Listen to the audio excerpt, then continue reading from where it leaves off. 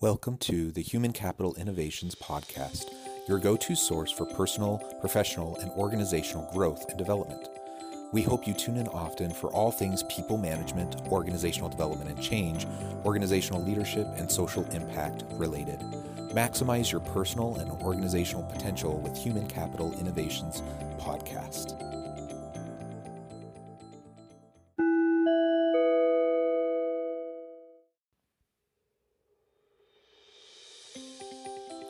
Welcome to the Human Capital Innovations Podcast. In this HCI podcast episode, I share my keynote from the UVU MTECH K16 Counselor Conference titled The Alchemy of Truly Remarkable Leadership, Preparing Students for the Future of Work.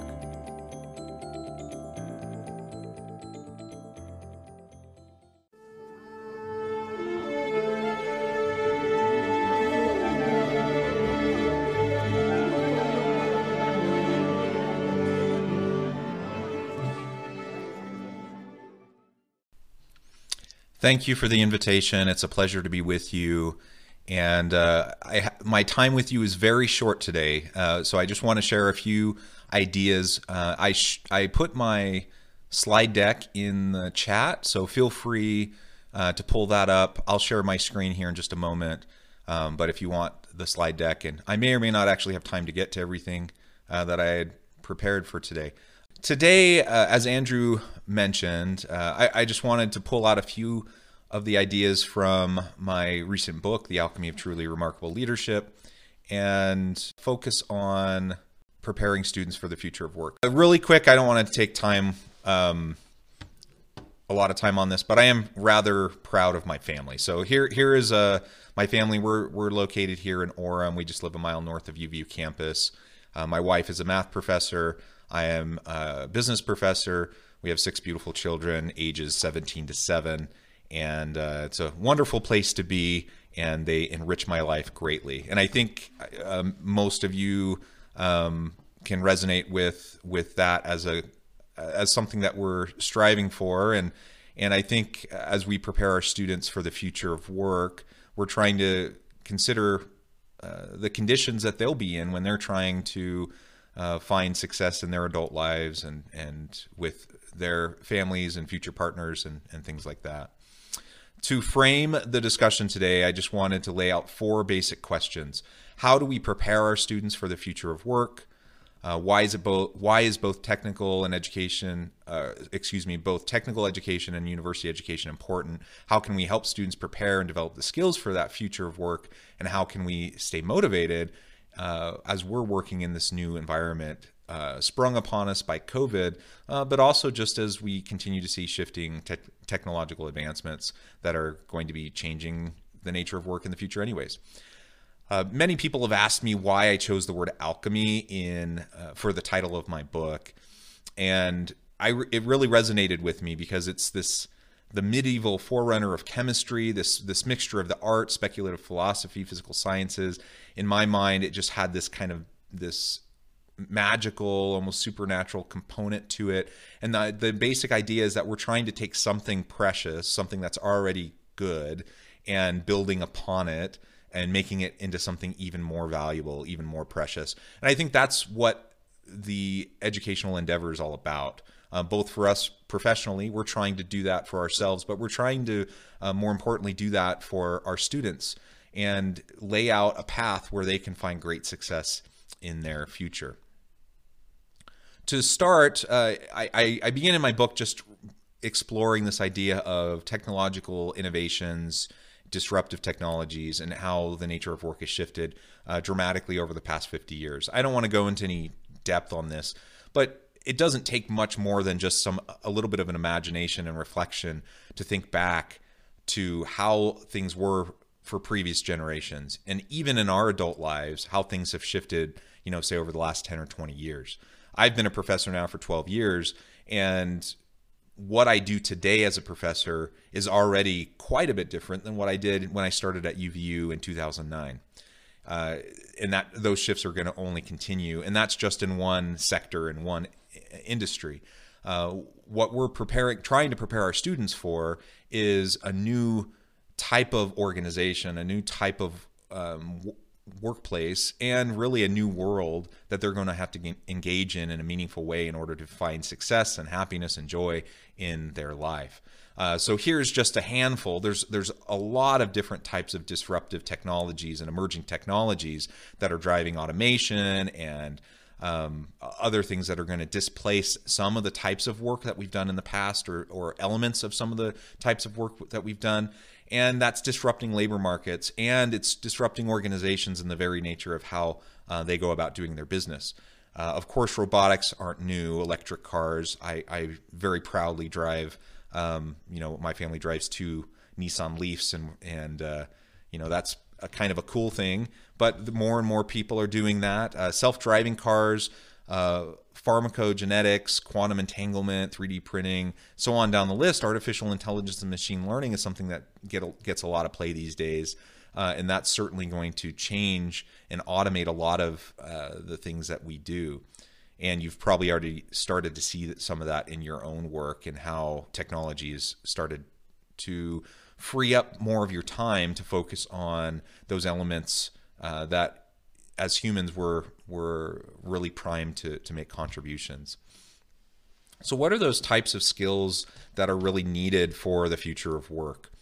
This is taken from the Institute for the Future in their Future Work Skills report in 2020. And you can see on the outer ring, there are these 6 main macro drivers that are causing shifts in the workplace. We have super structured organizations. So think of these mega corporations, mega organizations.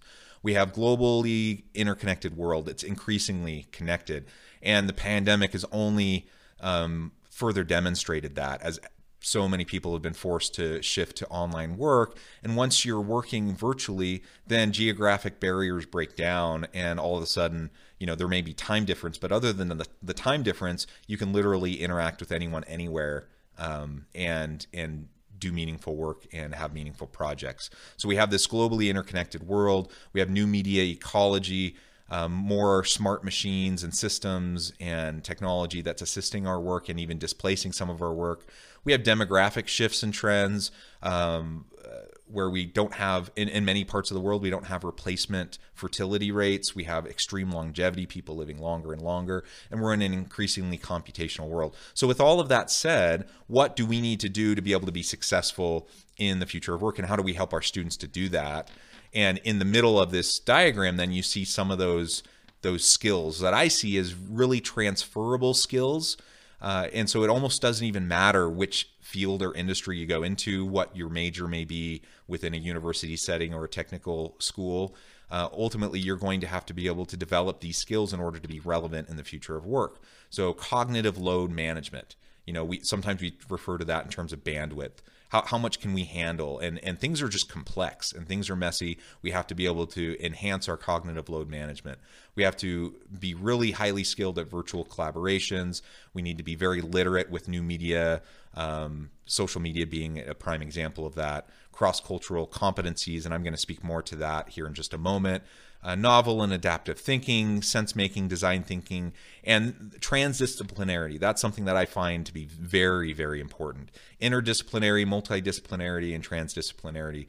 That we cannot meet the needs of an increasingly complex world when we take a single prong approach to trying to solve complex problems. So we need to look at things holistically. We need to get diverse thinkers around the table, and we have to train students to be able to think that way, to not get stuck in a narrow framing. So in one of the first chapters, I think it's chapter 2 of my book, I talk about this model of service and leadership.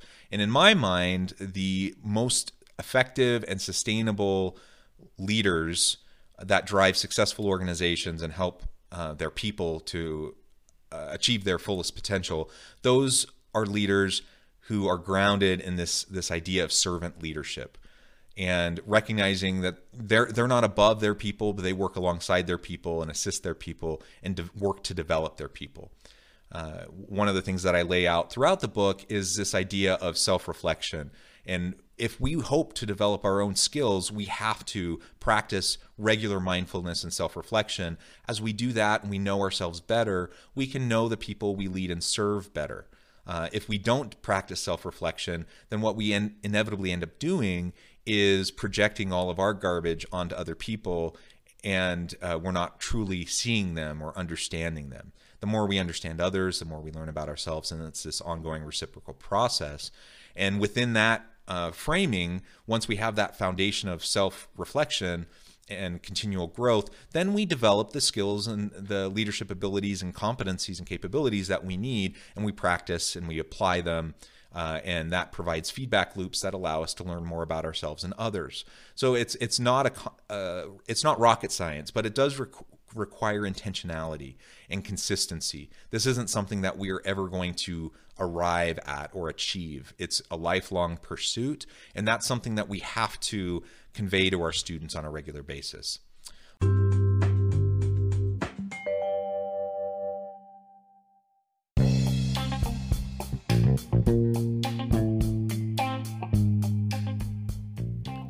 I'm excited to announce the publication of my new book from HCI Press, The Alchemy of Truly Remarkable Leadership: Ordinary, Everyday Actions that Produce Extraordinary Results.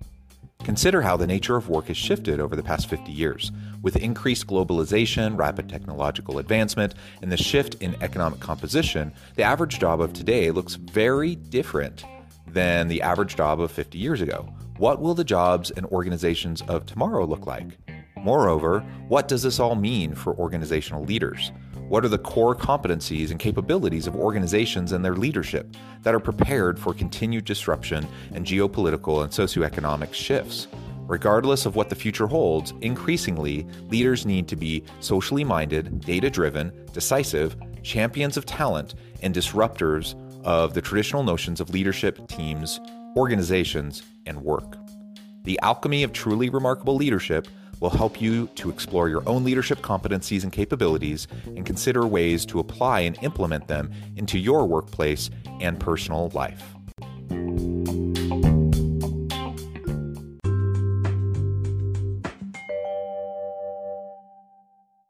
One of the proverbs that I talk about in the book comes from my time living in South Korea. I've spent an extensive amount of time in various Asian countries, but South Korea holds a special place in my heart. And they have all of these wonderful idioms and proverbs. Chulamjie comes from Confucius and Buddhist teachings that literally means bluer than indigo. The basic idea here is that, think about Asian culture, and many Asian cultures, they revere seniority, they revere the elders, they revere teachers and those in authority. And so if you have someone who is if you're helping someone to become bluer than indigo, that someone is becoming greater than the master, greater than the teacher, greater than the leader. And if I'm a servant leader, that has to be my number one goal, that I'm trying to help my people become and surpass my own capabilities, that they become bluer than indigo. And this all goes back to having a growth mindset. Carol Dweck talked about it in her famous book that many of you may already be familiar with. If we get stuck in a fixed mindset, then there's all these limitations around us. And the truth is, we all have limitations. We all experience different levels of privilege or lack of privilege.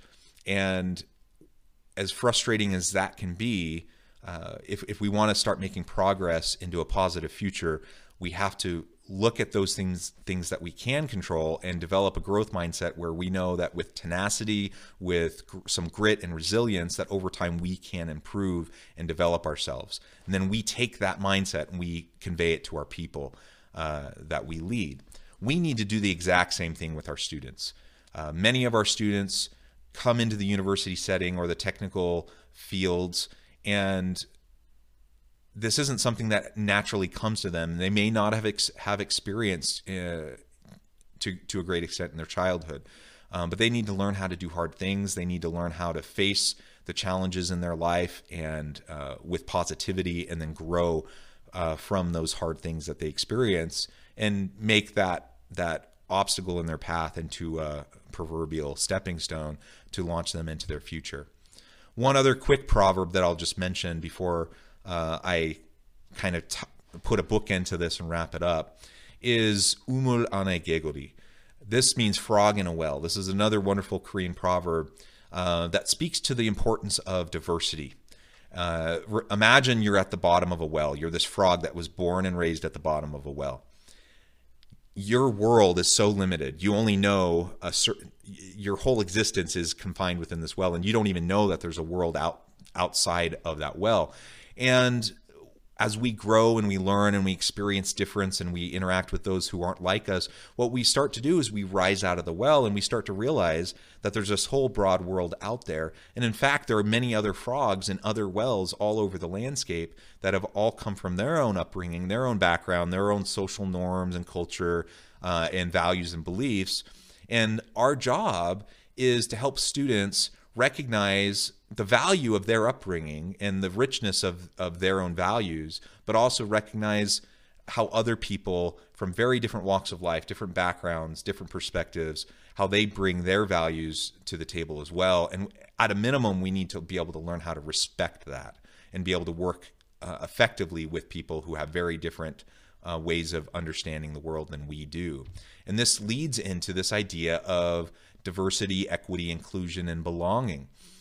In the diversity wheel here, you see those different layers of diversity. And it's like an onion that you're pulling back, the layers. And it's not just those obvious things on the surface that we can see, but it's all of these other things that lie deeper within a person that we can only know once we really interact with them. And the challenge for leaders and the challenge for our students is to get beyond just diversity thinking and just equity and inclusion, but truly trying to create a society and organizations where the Venn diagram meets and where we have this sense of belonging, where everyone knows that they're valued, they're needed, they're wanted, they have an opportunity to meaningfully engage and contribute. That's where the value from diversity and inclusion comes from. And if we don't get to that step, then we're leaving a lot on the table. So my time with you has been super short, and I wish we could go into more depth. But as we come back to these initial questions, how do we prepare students for the future of work? We help them become increasingly comfortable with diversity and inclusion. We help them to work effectively and collaboratively with others. We help them embrace the beauty of the world around them and embrace the technologies that are out there that are going to assist them as they prepare for their future. We need both technical education and university education. I'll take my own discipline, for example, and human resource management. That's where I teach. There's a lot of technical skill that's really required of our students. And so we teach them in a traditional classroom setting. We teach them in traditional ways, but we also give them a lot of opportunity for experiential learning. And it's that technical experiential learning that will help them to be ready for the workforce, that makes them shovel ready to go out there once they graduate and make an immediate contribution. The best way we can help our students prepare and develop skills for the future of work is to first start with ourselves, to recognize where we're at, practice meaningful self-reflection on a regular basis, and then from there, we're going to have a clearer mindset in how we can help our students move into the future. This last question, how can we stay motivated working in this current COVID environment and for this new normal that we're going to find ourselves in? The reality is nobody likes change. The reality is people like consistency. They like certainty. They don't like being in a lot of turmoil and upheaval as we've experienced this past year. But whether we like it or not, it's happening. The COVID pandemic has only accelerated us towards these shifts that we were already starting to see towards the future of work. We're embracing more and more virtual work. We have to be able to grow into that ourselves, and we have to help our students be prepared for that future reality. Otherwise, we're going to be doing them a huge disservice. With that, I believe I'm out of time. I didn't have enough time to really go into more depth, but I welcome any questions. I would love your feedback on the book. When you get a chance to read through it and think about some of the ideas there, feel free to reach out to me at john.westover@gmail.com. And thank you so much for the invitation to speak with you today.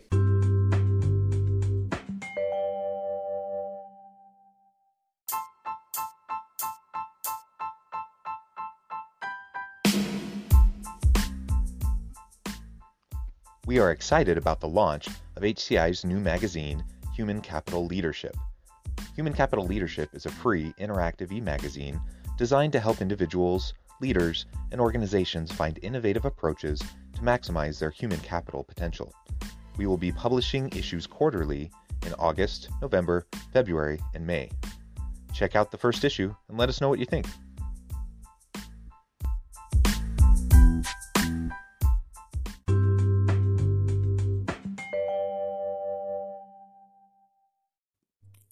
Thanks again for joining us for this episode of the Human Capital Innovations Podcast. I hope you stay healthy and safe and that you have a great week.